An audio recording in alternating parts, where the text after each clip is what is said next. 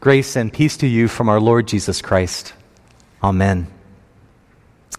This morning we celebrate Pentecost Sunday and the birth of the Christian church.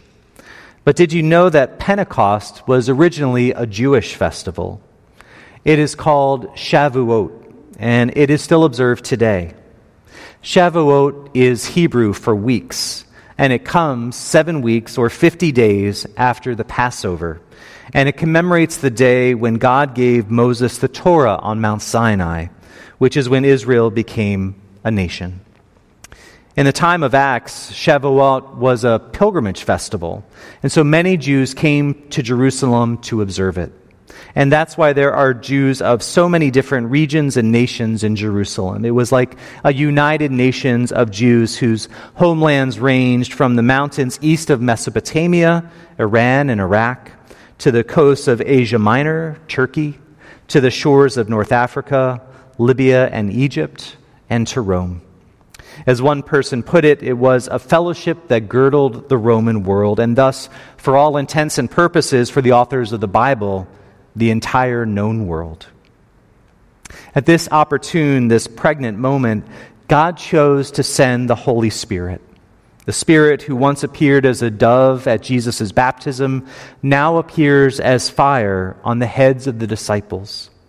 They spoke in other languages so that these Jews that had made their pilgrimage to Jerusalem could understand them each in their own language. While some speculated that the disciples were just drunk, most people recognized that there was far more going on here. All these different people were hearing about Jesus' life, his death, and his resurrection in their native tongue. And after hearing about him, the people asked what they should do. And Peter told them, "Repent and be baptized, every one of you, in the name of Jesus Christ, so that your sins may be forgiven, and you will receive the gift of the Holy Spirit. For this promise is for you and for your children and for all who are far away, everyone whom the Lord our God calls to him." About 3,000 people were baptized that day, and they devoted themselves to the apostles' teaching and to fellowship, to the breaking of the bread, and to prayers. This morning, when I think about Pentecost, I actually think of Canada. And more specifically, I think of a monument at the Canadian Parliament in Ottawa called the Centennial Fountain. The Centennial Fountain was built to celebrate the 100th anniversary of Canada's own nationhood, its own founding, which was ratified on July 1st, 1867. And the fountain was dedicated on July 1st, 1967, 100 years to the day. July 1st is Canada Day. It's also my anniversary. It's very easy to remember. And this fountain sits at the entrance to Parliament Hill. And it's really short, round, and pretty understated. It's only about 3 feet high and about 8 feet around. But what makes it unique as fountains go is that there's a fire burning on top of it, large enough so that when you stand by the fountain, you feel warmed, even during the coldest Canadian winter. It is said that this fire is meant to evoke the bonfires that were lit all over Canada in celebration of Confederation. From just under that fire, water flows down in clear sheets over the crests of all the provinces and territories that make up Canada, and below each crest is the year that it joined the nation, and then the water pools below. And here's why I think about that fountain on this day. First, the flame reminds me of the Holy Spirit and how it rested like tongues of fire on the disciples, enabling them to proclaim Jesus' good news to the world. On the fountain, it looks like the fire is sitting on top of the water. It looks like it shouldn't be burning at all. And at Pentecost, it's just amazing how these tongues of fire burned on the disciples' heads and in their hearts in those days after Jesus' ascension. The scripture tells us that in those days, they were grieving, they were frightened, they didn't know what to do. Their teacher had left them. They were these 12 ragtag guys, and what were they supposed to do now? How could they possibly continue Jesus' teachings without him and start a church? Pentecost defied everyone's expectations, and probably those of the disciples as well. Pentecost was like a fire burning on water, improbable, unexpected, and brilliant. Second, the water on the fountain reminds me of baptism and how those 3,000 people were baptized in just that one day.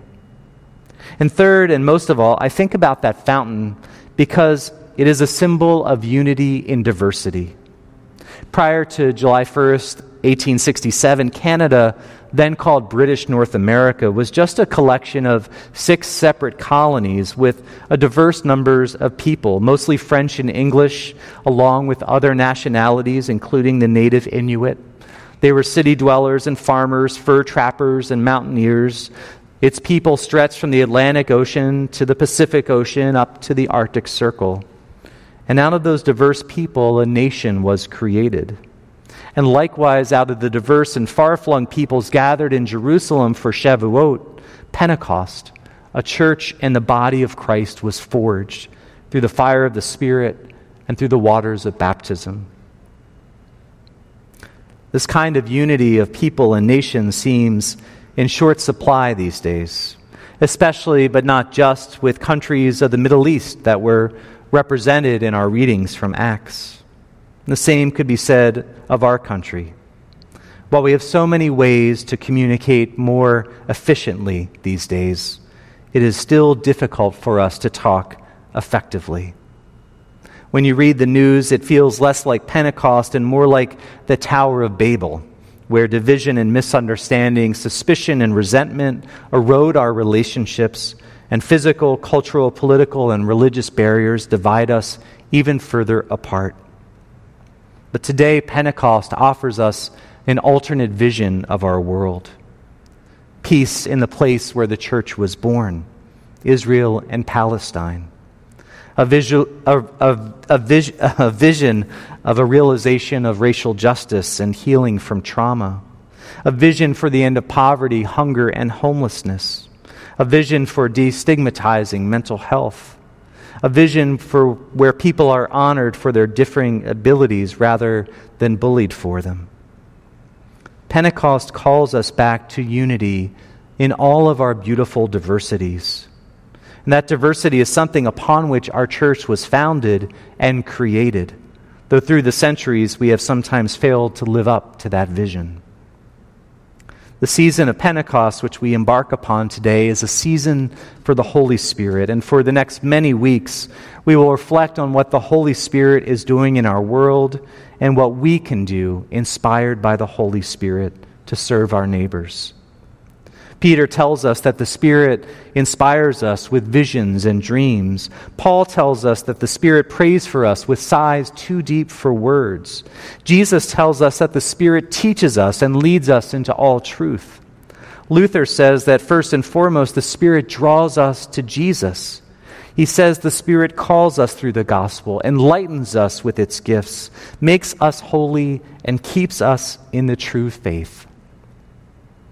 On this day of Pentecost, we remember that it has been the Holy Spirit's 2,000-year mission to make the world small, to make the world flat, to draw us together and draw us closer to God. The Spirit is the life force of the church. Like the sun to the planets, it exerts a gravitational pull on us that holds us together around Jesus. The promise of the Spirit and of being people of the Spirit, as though, although we are different and diverse, the Spirit is at work drawing us together, strengthening the bonds between us.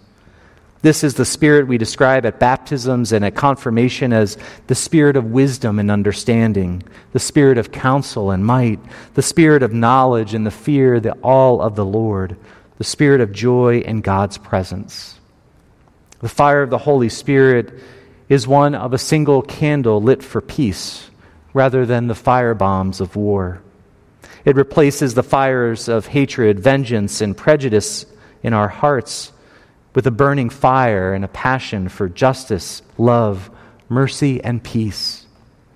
At Pentecost, we are invited to see the world in a different way.